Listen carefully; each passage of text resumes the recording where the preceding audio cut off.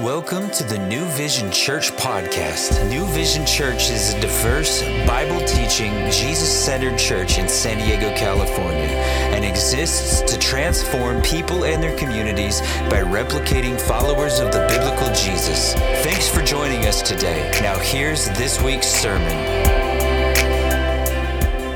Amen. Guys, open up your Bibles. We're going to start in Hebrews 10, and then we'll jump into Acts chapter 2. The latter part here, as we've been doing a sermon series on discipleship.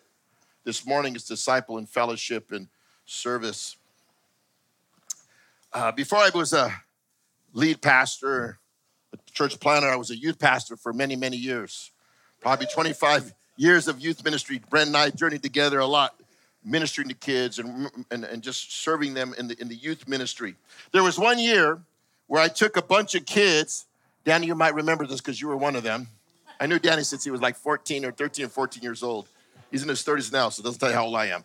But there was one year we took a whole load of kids up to Yosemite in a bus. I don't know if you remember that trip.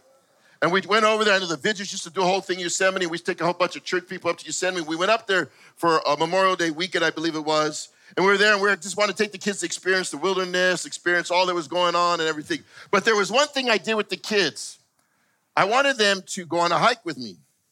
But on this hike, it was along a waterfall. I don't know if you remember, it was on a waterfall that came off over the edge. I've been familiar with this waterfall. I knew what it did. I knew what it was like.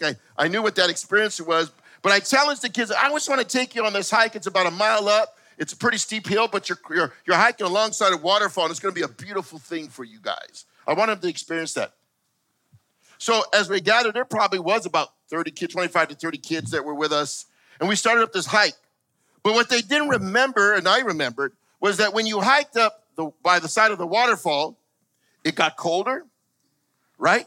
It was brisk, and the waterfall, when it hit the ground, with the mist would be so heavy that it'd be like rain, and there would be a breeze. What they didn't realize is they were wearing just T-shirts and shorts, and they're hiking. Oh, we can do this, Pete. We got this. We're hiking up, and the further we got up, the colder it got, and the wetter they got, and they started freezing. Right? And I'm hiking. In the middle of that, I stop. I get in my backpack, and I pull out my weather-resistant poncho. And I put it on. And they're like, no way. And they were like mad at me and say, that's not fair, and all these different things. I put it on, and I go, listen, you're going to be faithful going up that hill because there's a surprise. There's a blessing when you get to the top. And so you had to hike like a whole bunch of stairs. There were steep stairs as you hiked along the side of the fall. And when you got to the top, it was a beautiful sunny day. It was warm, and we were there, and we all gathered together. And I remember sitting them down and challenging them. And I said, many of you thought, in your own strength, you were going to do this. Many thought it was no big deal. Many thought of all these things. But you didn't realize that you were going to hit a little storm. And it was going to get cold, and it was going to get hard, and some of you were going to start having spasms in your muscles. You're going to be freezing. And when they got to the top, man, they were like shaking. You know what I mean? I didn't feel bad for them, but they were shaking. And what I challenged them was this, is that, guys, you have to always be prepared for the storm. There's some studying I had done before this trip that I knew about this waterfall, and I knew that it was going to be misty. So I was prepared because I had been in a place of knowing what was going to happen. Guys, when you come in church, when you come to fellowship, you come to serve, it's a place where you're going to be able to learn how to weather the storms and be prepared for the storms. Because you're going to be on a journey, and you don't know where that journey is going to take you. You don't know what it's going to do, but you need to be prepared for the storms. That's what disciples do, right? Disciples have learned how to weather the storms. They learn how to know to be involved with that. We know Jesus had commanded the disciples to make disciples. And we know that this wasn't a suggestion, it was a commandment. And we've been studying through what it means to be a disciple here. And as we journeyed through this series, we discovered that there's a cost in discipleship. But we also know there's disciplines for discipleship. In the past few weeks, we have looked at the first two disciplines, abiding in the word and prayer. This morning, we're going to be looking at fellowship and service. And you cannot have one without the other. It's like that chair that you're sitting on this morning. If you remove one of those legs, you will topple over. You need all the legs to support you.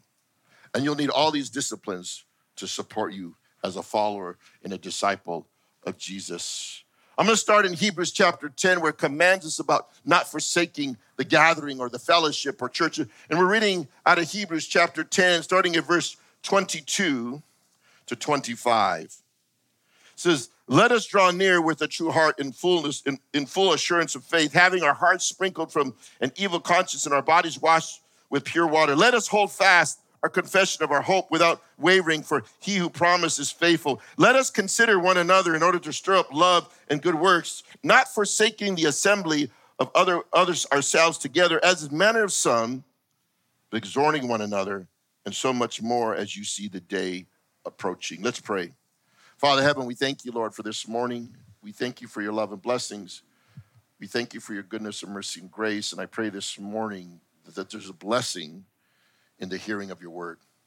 I want to pray this morning that your spirit will speak to us. I want to pray this morning that our hearts will be open to the word, that we would receive all that you have for us, that we would be fully equipped as disciples to live out these lives that you called us to live out in a way that's honorable and godly unto you. I pray this morning, Lord, that your word would manifest you, Lord, that we would worship and honor you through the reading and the studying of your word. As we continue our worship through the word, Lord, may you speak to our hearts this morning, that your word would transform our lives. We thank you, we praise you, and we honor you in Jesus' name. Amen. We're just going to look at two things this morning. The first one is this: a disciple makes fellowship and service a priority. A disciple makes fellowship and service a priority. We see that in Hebrews 10, 22 to 25. You've heard it said, and I hear this all the time, is this, that you don't have to go to church to be a Christian. And that might be technically right, but to a disciple, church is essential. I want to hear, to a disciple, church is essential. See, because many believers are like spiritual orphans, right? Like children of God with no family relationships, or like foster kids who bouncing from family to family, never finding a home. In fact, I think many take the need for fellowship too lightly. I think this is crucial to the strength of the church. So listen, when babies are born, the family is crucial to their development. If we're called the children of God, then as children, we need to grow in the Lord. As children, we grow best when we're connected to a family. When we're connected to a family. We're going to be here starting in the book of Hebrews. And the author of Hebrews challenges us regarding the need to attend church and not to forsake the fellowship. In fact, the book of Hebrews is best described by one word, and that word is better. Jesus was better than the angels. He was a better sacrifice. He was better priest. And now he's challenging us on what is best. And the best thing for us as followers is to be disciplined in our fellowship with one another in the church. And we see that commanded in verse 25. The assembly is to be practiced till he comes. The gathering is to be practiced till he comes. What we do here this morning is to be practiced till he comes. Look at verse 25. Not forsaking the assembly of ourselves together, as is the manner of some, but exhorting one another, and so much more as you see the day approaching. First thing is off the bat, the author of Hebrews says this: don't forsake the assembly. Don't forsake the gathering. Don't forsake church, is what he's saying right off the bat here. Don't abandon the fellowship. That word forsaken is a very interesting word. It's a strong word. It means, it was the same words Jesus used on the cross when he said, my God, why have you forsaken me? Same word. Same word to describe Demas, who had forsaken the faith to go after the world. It's a strong word. The author, he was saying is don't forsake, don't abandon, don't leave what God has commanded. See, those who say they don't need church are in opposition to what God knows is best for us. What God knows what's best for us. Because he writes here, he gives a command, do not forsake the fellowship Why? Because he tells us here. Because some made it a habit not to gather. That's a bad habit to have. There's some habits we need to break. And this is a habit, he says, this has become a problem in the gathering. What was going on is, at that day, that many Jews were coming to the faith, but now the old Jewish habits begin to sneak in, and they wanted to begin to practice legalism, and so they were moving away and being drifted away by what was commanded of them. And I think today there's some people here that haven't taken the assembly seriously enough, and they made it a habit today not to come together. He says, as a matter of some have made this a habit. Some have already begun to fall away. See, no fellowship will only hinder your heart for God and your service for him. It will only hinder it. I think many people do have a hard time with commitment. But the church, and the church is not the brick and mortar, though we gather in the brick and mortar. The church is us. The church is the people. Those that are inside the church. And the people here, we're called the bride. We're called the bride of Christ. And the bride is committed to community. The bride is committed to the commands of God. What kind of marriage would you have if you make a commitment and then abide in that commitment? That'd be a broken marriage. You violated a covenant.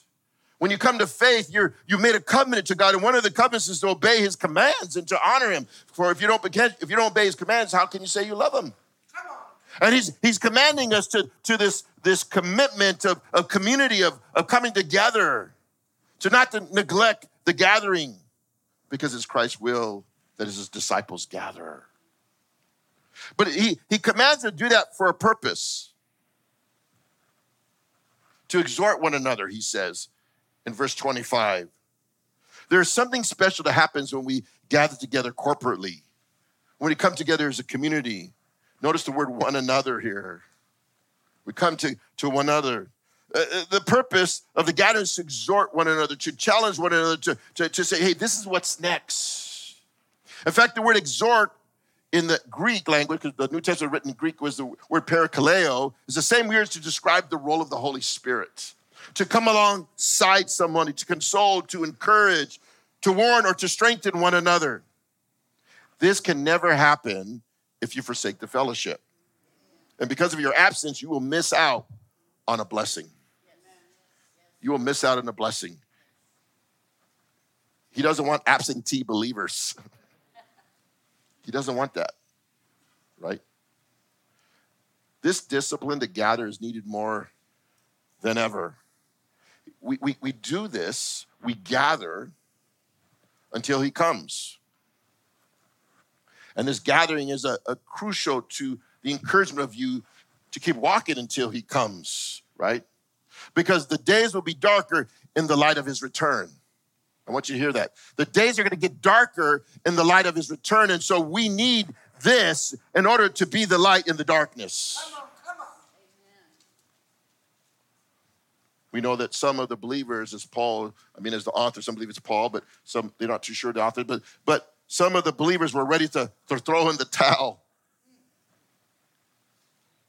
So you might be feeling that this morning in your own walk. You just want man, this is tough. I don't know if I can make it. I'm ready to say no mas. Throw in the towel. We need one another more than ever. We need more one another because there is a day of coming. There is a judgment. Notice in that passage, the day of judgment, it's a big D. It's not a small d. It's the appointed day. The day we stand before God. That's a significant day.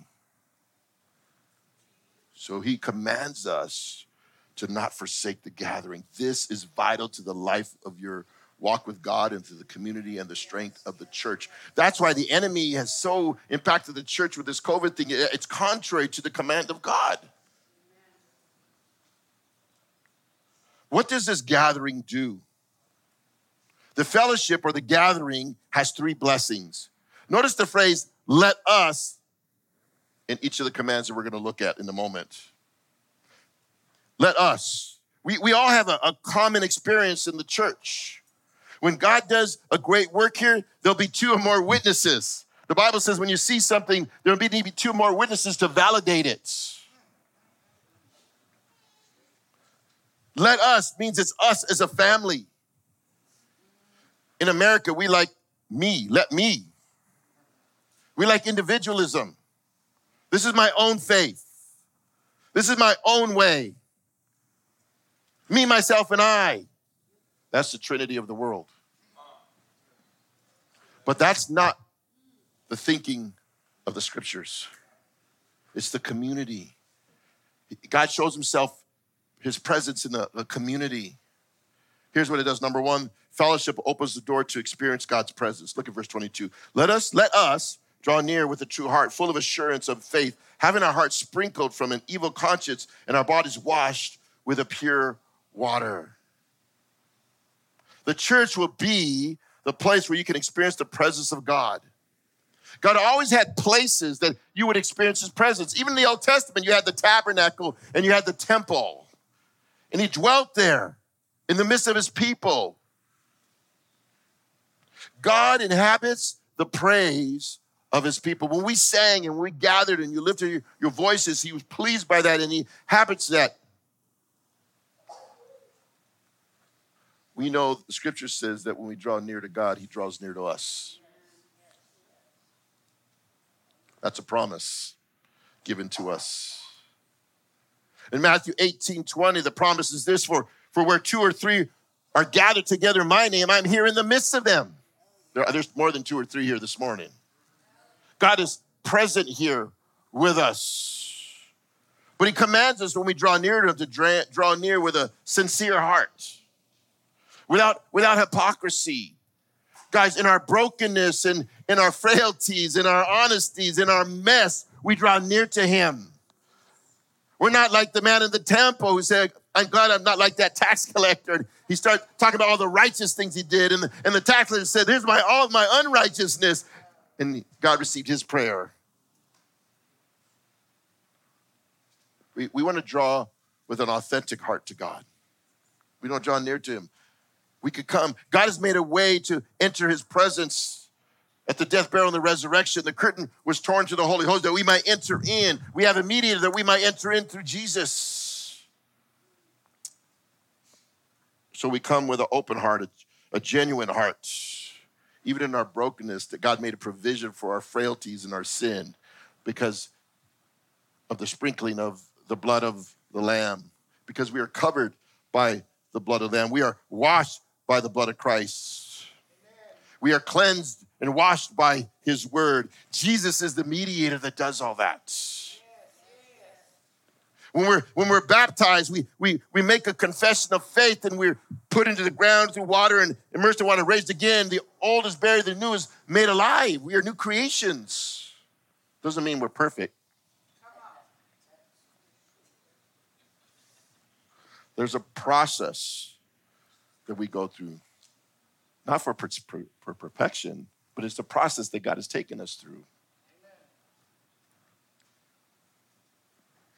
You know what God does when we draw near to him in his presence? He begins to heal our conscience. Think about it for this. Maybe you come from a crazy life and you've done some things you're not proud of or made decisions you're not proud of, and there's guilt, and there's shame, there's embarrassment. But God covers that and removes it. He said, all who believe me, I will not put to shame. You only have to go to the book of Acts, the 20th chapter, to read about Paul as he's speaking to the Ephesians elders. This is a man who murdered the many Christians before he came to faith and persecuted the church and ordered the martyrdom of Stephen. Here's a man that did outrageous, crazy, violent things in his life. In Acts 20:26, Paul states his conscience is clear. He's innocent of blood, he says. How can a man who has that past say that? Because he understood that he was covered by the blood. He understood when he drew near to God, God drew near to him, and he covered a multitude of sin, because love covers a multitude of sin. Come on. See, when you come into the presence of God this morning, God's doing a work on your heart and in your mind and in your conscience. You don't want to have a seared conscience where you don't feel anything anymore. That's what sin will do. It'll make your heart hard.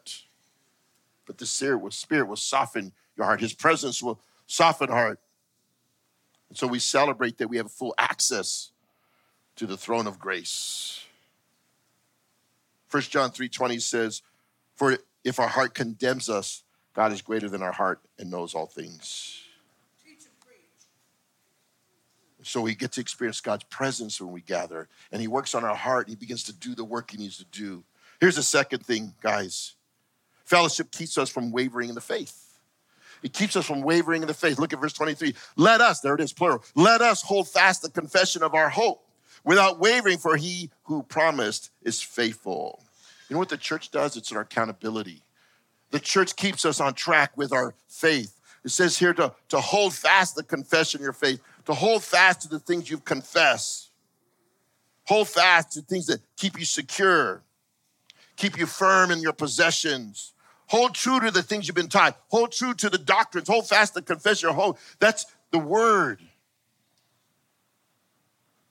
Many of the Jews were sliding back and they were wavering in their faith, going back to their own legalism, their own religion. But we hold on to that time when we said, Jesus, I believe you. Remember that day you made that confession of faith. Some of it might have been a night you remember. Some of it might have just been a process in your life that you come to confession of faith. But we have to be careful. When we get away outside the fellowship, it's easy to waver in our faith. It's easy to drift. Hebrews 2:1 says this, therefore we must give the more earnest heed to the things we have heard, to the doctrine, to the teachings, lest we drift away. Why do you think they tether boats to and anchors in the bay? Because they don't, they will drift away. Why do you think when you go to the beach and you go in the water and you go swimming, you put your clothes over here and your chair over here, and you go in the water and a half hour later you look back, you can't find your stuff. You don't even know that you were drifting away. When you're disconnected from the fellowship, you will drift away. You don't even know what's happening. Come on. It's like the frog in the kettle. When they turn on the heat, they don't know that the water's getting warmer. You'll drift away. The church is what keeps you accountable in your ways with the word. The church will keep you from being what? A double-minded person. Come on. There's a lot of theology and craziness that comes and teaching that comes in, and they toss us back and forth like waves, like an ocean. Every wind and doctrine coming our way. Be careful, there's lies, but if you're not in the church and community, you won't understand and be able to discern what the truth and the lie is.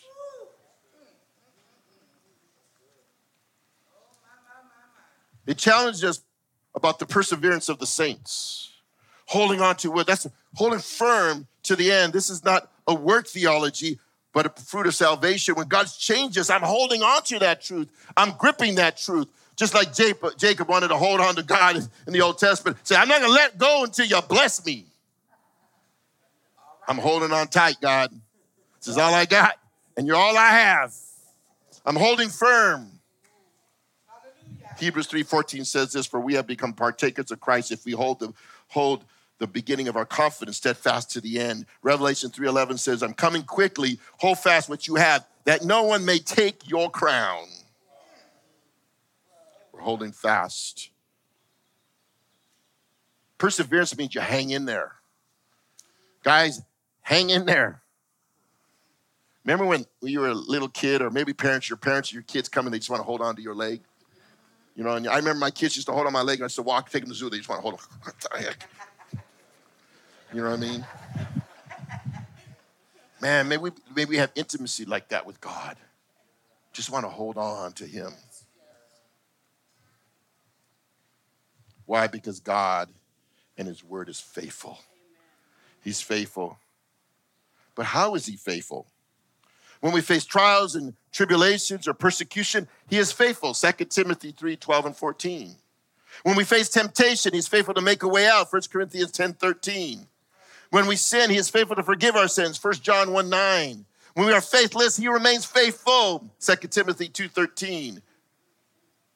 And he will protect us from the evil one, for he is faithful. 2 Thessalonians 3:30. God is faithful. God is a person of his word.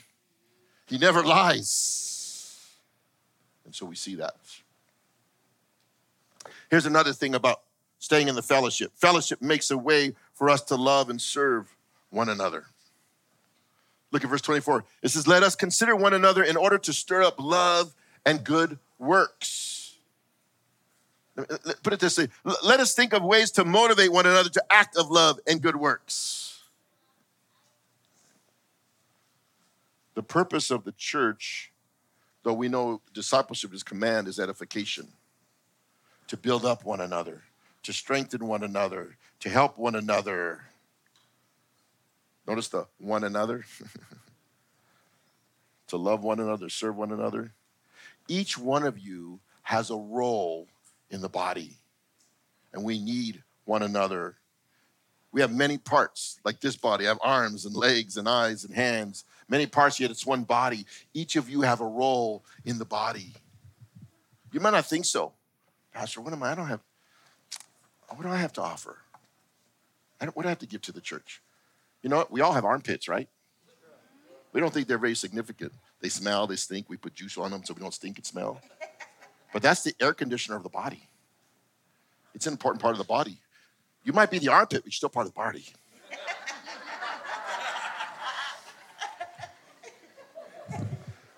Listen, we all have a role in God's family and in his body. Now, don't email me, okay? Get mad. All right?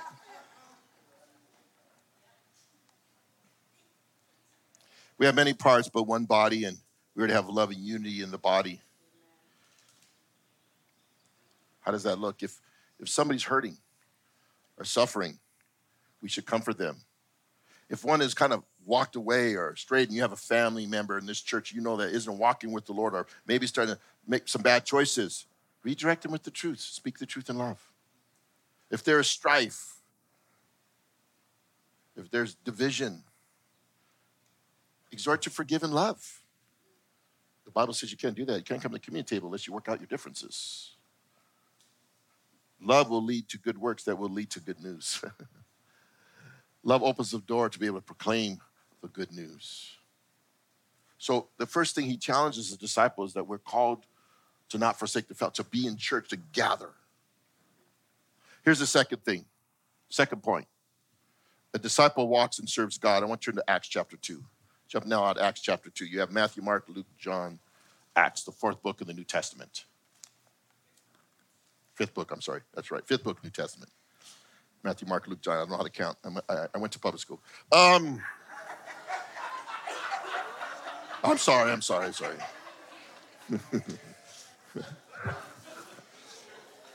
I grew up in East LA. It was the best schools. A disciple walks and serves God. We look at Acts chapter 2, 42 to 47. We want to see the fruit of this assembly. We want to see what it looks like, right? I don't know about you, but I love basketball, and we're currently in the NBA Finals. I'm not finding the playoffs, right? I'm watching the NBA. For you Lakers fans, I'm sorry, I'm a Laker fan. We lost, right? The Clippers are playing today. We'll see how they do. But I've been watching the playoffs, right?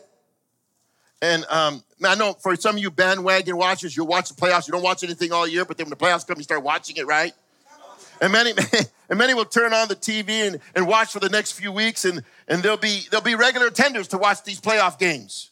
They will cheer their favorite team, maybe even buy some paraphernalia.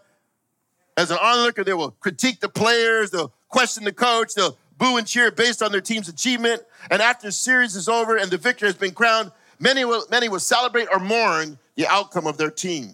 Our team won. Oh, man, our team lost. As if they contributed to the outcome of the game.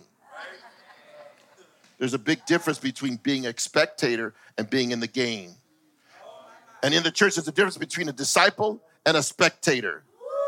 You find in the church, there's a lot of spectators, people who want to watch from a distance, who want to critique and analyze the church, but they have not broken any sweat to participate in the mission of the church. Jesus is not looking for some Jesus fans. He's looking for you to become on the team, to be able to get a little dirty and break a little sweat and to mix it up a little bit. The book of Acts is a story of the Acts of the Apostle. In Acts 11:26, we know that the disciples were first called Christians. In Acts chapter 2, we find an active, vibrant, explosive church living out their faith in service. Chapters 1 and 2, you see that this is really praying. They've been praying in an upper room. Jesus was walking this earth for 40 days. He commands the disciples and 120 to meet in an upper room, and they were there for 10 days. And in 10 days, they were praying and seeking the face of God. They were experiencing God. And then God baptized them with the Holy Spirit and empowers Peter, who just 50 days earlier just denied Christ, preaches the biggest gospel, powerful message gospel, and 3,000 people come to know Jesus. Boom, overnight it was a mega church. But when there was a mega church, there was mega needs. And it was a diverse church that happened. And at that time, the disciples and those that could have been overwhelmed by what they saw, but they engaged the challenge. And we read in Acts chapter 2, a great move here. We know when they heard the message, they were cut to heart and they were baptized. Can you imagine being out at the bay and baptizing 3,000 people? Praying for that day. That's what happened here. When you get to Acts chapter 2 and verse 41, you see that they believed and were baptized. But I want to focus on 42 to 47 as we begin to look at the activity of the church, the fruit of the ministry when we gather here, because this right here is our huddle to live out our faith. You got that? This right here is where we come and get the plans and we break and we go out and live out the plans. That's what this is. That's what the assembly is. That's what church gathering is. But look at the 4 disciplines of the disciples established by the church. We've discussed these 4 disciplines the last couple of weeks, right? Look at 42. And as they continue steadfastly in the apostles' doctrine, in fellowship, in breaking of bread, and prayer. The church is the vehicle to make disciples, and the 4 disciplines are the wheels to carry out to carry us to our destination. The church is the people, that's us, calling to live out our faith. Look at the 4 things laid out here. What does it say here? They continually steadfast. This is what they did regularly. They just didn't do this on Sunday. This is the fluency of the gospel, meaning that the gospel is what we live. It's who we are. Every day, they lived like this. Steadfastly, they were on course. And they continued steadfast, in the apostles' doctrine. We talked about the importance of the word. The word doctrine just means teachings. They studied the scriptures. They learned the scriptures. They had Bible studies. They were growing in the scriptures. It had a regiment that they practiced. The word was a high priority. The study of the truth was a high priority. And it says, and they fellowshipped. Interesting word. The Greek word is koinonia. A lot of you in the church may have heard that term. They fellowship, right? That word, interesting, means contribution or service. To serve or to contribute. That's what koinonia means. They were giving of themselves, not only giving of their time, but giving of their treasure. It was both. We're going to see that in a moment practiced. And then it says that they fellowship and in the breaking of bread. Every time they gathered, they would break bread, meaning not only did they break at a meal, but they broke in communion. They had a communion to remember all that Jesus had done. He instituted that 50 days earlier. On the night he was betrayed, the Lord's Supper, the sacrament of the Lord's Supper was instituted. It said, do this every time you gather in my name. And they prayed. And they prayed. Though prayer is the last on the list, it should be the first on the list. Because this is called a house of prayer, not a house of preaching, not a house of fellowship, not a house of breaking bread. Though we do those things, it's called a house of prayer. Prayer is the priority in all these things. And what we do. I want you to hope you catch this right here, this verse, because this verse is the foundation of what we do here at New Vision. You come here and what do? We worship where we gather. We hear his word, the teaching of the word. Right? We have prayer time. Right? We have communion. And we break bread and we learn. That's why on June 20th, guys, we're starting to open up the door of the churches more. We're starting to get back to our meals on Sunday, our fellowship on Sunday. Our community on Sunday. We're going to open up. You know that 2 years ago we moved to this facility on Mother's Day, and we never thought this would close down, and now we're relaunching again on Father's Day. And I remember the days when we used to break bread down before and eat together and fellowship. That's what's happening. We're starting it again. We're opening up the doors. We're starting with Father's Day.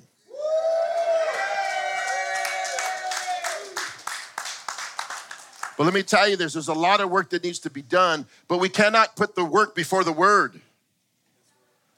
You go all the way to Acts chapter 6, there was an issue that broke up with the widows. And they were in the food line. And they were fighting because they couldn't get the food they needed. And so what did they do? The leaders, the apostles selected 7 men to care for the widows, to break up the fighting in the line. Can you imagine the widows fighting in the line over food? The old ladies in the church. Get the young men to break it up. You know what I mean? It happens today. Food line. We used to do the food line, brother. They got down in that food line.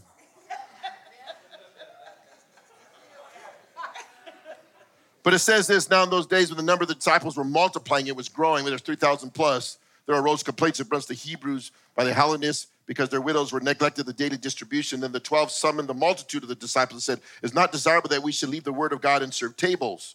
Therefore, brethren, seek out from among you 7 men of good reputation, full of the Holy Spirit, wisdom, whom we may appoint over this business, but we will give ourselves continually to prayer and to the ministry of the word.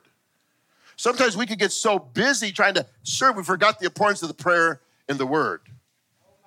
The word and prayer is a priority here at New Vision.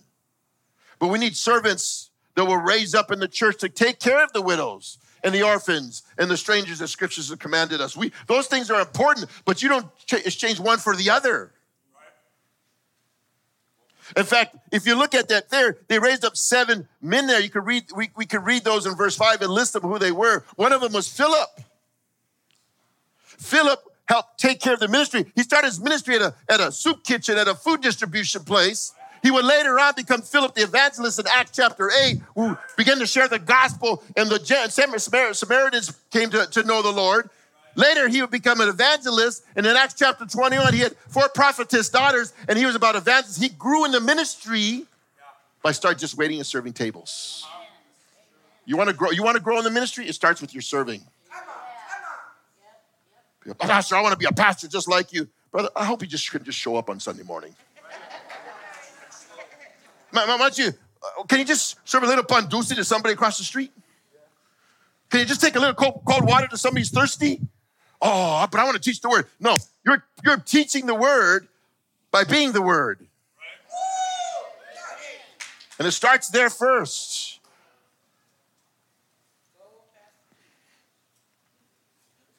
And in this season, while this was going on, here's what happened. Here, let's break it down. I don't have much time. God manifested his power through his people. Look at verse 43. Then fear came upon every soul, and many wonders and signs were done through the apostles. Before there were signs and wonders, there was reverence to God. There was a fear of God. There was an awe of God. God's presence hit the people there. I think today a lot of us are lacking the true fear of God, the true reverence fear of God.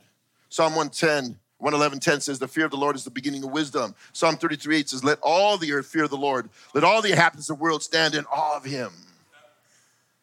When we worship here, we're just in awe of God. And the fruit of that, when they practice these 4 things, that signs and wonders happen. We know that God is a God of miracles. We sang about it this morning. And God did miracles through the apostles. The greatest miracle we can see is a changed heart. A transformed heart, a converted heart. That's the first greatest miracle we can see. And I believe miracles are still possible today. I pray for healing. We prayed for healing this morning, right? We pray for God's intervention in people's lives. We pray for protection. Sometimes we pray for that. We don't even realize how much God has protected us, right? But people are really freaked out about signs and wonders, about miracles today. You know why? Because I think we got it off balance a little bit. Because people today worship the gifts more than they worship the gift giver. They seek the gift rather than they seek the one who gives the gift. And we get off balance with it. We get all freaked out by it. Just read Corinthians. The Corinthians just struggled with that issue. So Paul had to set them straight on the roles of the gifts. But the biggest thing that hinders the works that God wants to do is unbelief. Jesus couldn't even do many miracles in his own home because they had unbelief. When Jesus wanted to heal Jairus' daughter, he kicked out the people that were mourners. He kicked them out, only brought Peter, James, and John in because he said, I cannot have unbelief in the house before he raised Jairus' daughter up. We either believe this is true or it's not true. Either we believe it's true or it's a lie, but I believe it's true because I've seen my life transformed by it, and I've seen your lives transformed, and I've seen the miracles happen, and so I believe it to be true. But everybody wants to question this word. Well, let's just make the red letter edition, that's it. Timothy says all of it's inspired, old and new. Not just parts of it. And then if you think like that, what part is and what part isn't?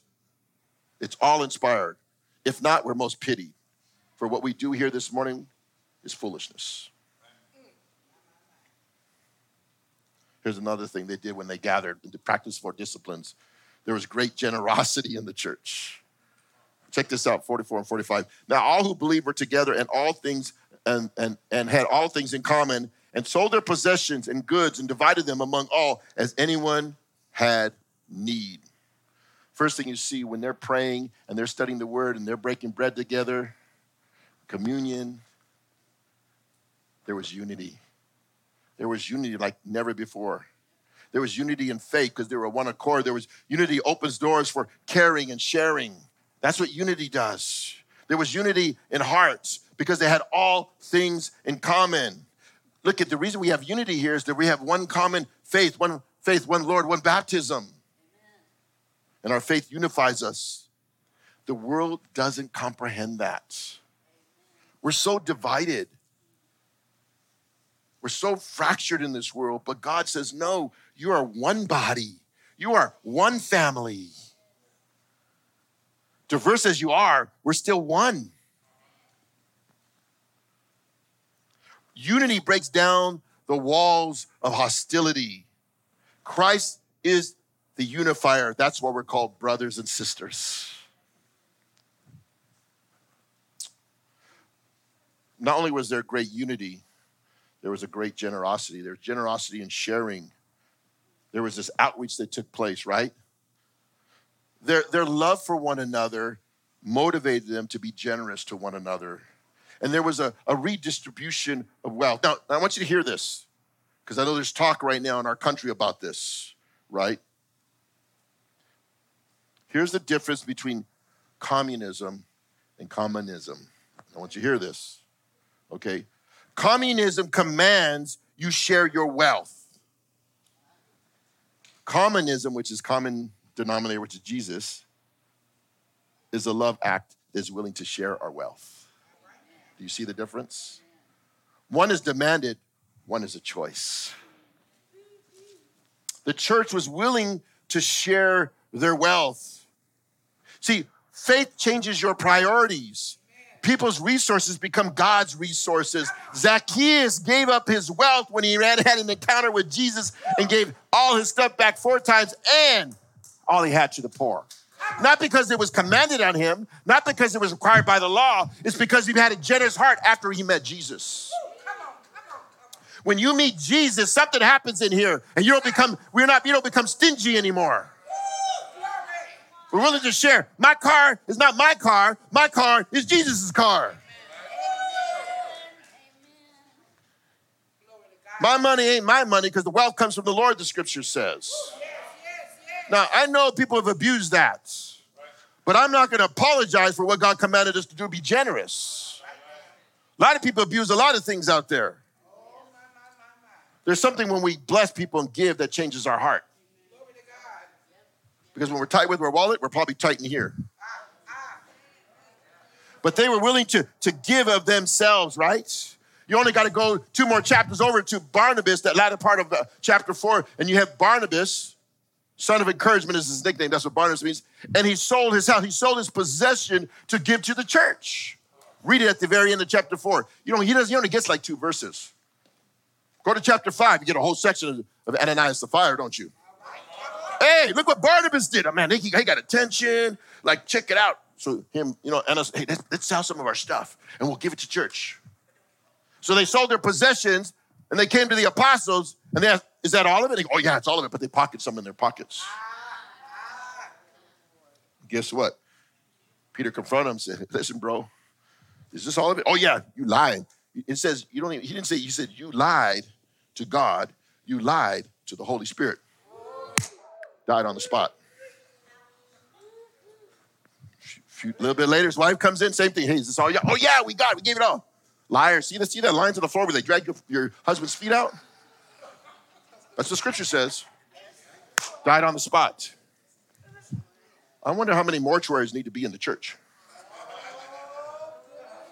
The Bible says in John that there's a sin that kills. Read it. I only know two places post-resurrection that sin that kills. When you come to the table in an unworthy manner, some died. And when people were lying, some died. That's only two places in Scripture in the New Testament I know that somebody died. But here, this church was so alive, they gave generously. But when that happened, when they both died, it says great fear came upon all the church and upon all who heard these things, Acts 5:11.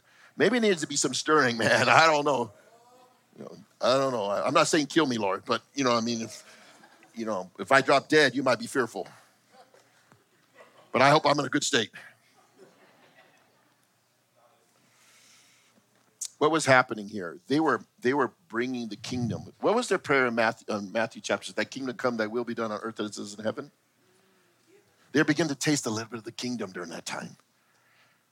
Such love and unity lived before the world. Such devotion, joy, ministry, and testimony convinced unbelievers to trust in Jesus Christ. They were growing. They started at 3,000 and were booming. 46, there was great community in the church. Check this out. So continuing daily with one accord in the temple and breaking bread from house to house, they ate their food with gladness and simplicity of heart. They were doing outreach, but they're also doing inreach, right? There was discipleship going on. Continued daily, they committed, and they were earnestly in what they were doing. The gospel is our life. It's how we live as people of God. Where do they meet? They met in two places. They met in the temple, the church. They met in the temple, which would be our church, and they met in their homes. The temple and house to house, right? Guys, a lot of people say, oh, we got to read the church. You can't meet in a house. Where is it? Right there. It says in the Bible. They met house to house. I don't get it. They did both. They gathered here, but they broke bread house to house. They were committed to a life of discipleship, a life of community. Men, if you haven't signed up for the men's ministry, where they're meeting houses to house during the week, I want to encourage you to sign up so you can be a part of a community and meet together to learn how you have victory in Christ. You need the community. So if you have, I know we're all busy, but where your treasure is, there your heart will be. Look at, I'm challenging you to grow in that. Maybe you're here and you don't know what this faith walk looks like. We have a one-on-one discipleship that will partner with you so you can ask questions and learn what it means to walk with God, learn what it means to have a devotion to God, learn what it means to have an intimate relationship with God. We have that here at New Vision. Just got to go see Sean, who'll set that up in the Welcome Center right out these doors. And we'll connect somebody with you because we are here at New Vision about discipleship, about making disciples. And when they met house to house, what did they broke bread together? They ate together. They hung out together. They did life in real time. Discipleship is life on life. Hearing and praying and fellowshipping and serving. We are doing these things 24/7. It's just not what we do on Sunday morning. It's what we do when we walk out these doors. Acts chapter 5:42 says, and daily in the temple and every house, they did not cease teaching and preaching Jesus as the Christ. Your ministry might just be birthed out of your house. New Vision was birthed out of our backyard in our house. And what was the fruit of the joyful spirit? There was great gladness and singleness of heart. And we see that gladness and singleness of heart. Something began to happen within when they did that. They rejoiced. Maybe you're see things more on the negative side. Maybe you're a grumpy old man. Maybe you need community to bring some gladness and joy in your life. And for us that have a person that's grumpy, maybe we just need to be a blessing to him so he can experience God's goodness and love. It's got to rub off on each other so we can bless people. Because love is patient, ain't it? I mean, there's people we need to be patient with more than others. But I say this, God was patient with me. Surely we could be patient with one another. And lastly, there was a supernatural growth in the church. Look at 47. Praising God. So they were celebrating, they were honoring, and having favor with all people. There was unity, and the Lord added to the church daily those who were being saved. Right? There was worship and grace among the people. They would be gracious to one another and kind with one another. And you know what? Looking over each other's shortcomings. That's being gracious. What a great church growth model, huh? I read books over the years, went to college on growth models. Chapter 2 is the growth model for the church. You want to study? Just study chapter 2 of Acts, right? We care for others, and God will care for his church. Who grows the church? I don't grow the church, and you don't grow the church. God grows the church. Some plant the seed, some water the seed, but God gives the increase. I'm just a witness. He says, I want you to be my witness in Jerusalem, Judea, Samaria, and the uttermost parts. The word witness is a martyr. You lay down your life. But witness, all a witness do is bear truth of what he knows, bears testimony of what he knows to be true. This is what I know to be true, and I just share it with you. I'm not the judge and jury. I'm just the witness.